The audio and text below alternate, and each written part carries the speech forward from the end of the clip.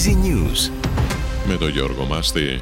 Από την κακοκαιρία Ελίας δοκιμάζονται η Βόρεια Εύβοια, η Κορινθία, η Φωκίδα και η Φθιώτιδα. Καταστροφές και σοβαρά προβλήματα στη Βόρεια Εύβοια, όπου έχει μεταβεί ο Υπουργός Κλιματικής Κρίσης και Πολιτικής Προστασίας Βασίλης Κικίλιας. Μήνυμα του 112 εστάλει στους κατοίκους του οικισμού Σωτήριο για να απομακρυνθούν προς Λάρισα λόγω έντονων πλημμυρικών φαινομένων. Φωτιά ξέσπασε νωρίτερα σε δασική έκθεση στο δασοχώρι Ξάνθης. Στο σημείο επιχειρούν 30 πυροσβέστες με 2 ομάδες πεζοπόρων τμήματων, 10 οχήματα, 2 αεροσκάφη και 1 ελικόπτερο. Ψήφιστηκε από την Ολομέλεια της Βουλής η τροπολογία με τα 3 μέτρα ενάντια στην ακρίβεια σε βασικά καταναλωτικά αγαθά.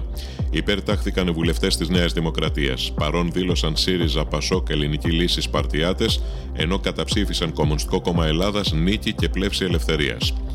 Για την ακρίβεια στο λάδι αναφέρθηκε στη Βουλή ο Υπουργός Ανάπτυξης Κώστας Κρέκας. Σημείωσε ότι αν μπει διατίμηση, την επόμενη ημέρα δεν θα υπάρχει λάδι στην Ελλάδα διότι θα εξαχθεί σε άλλες χώρες.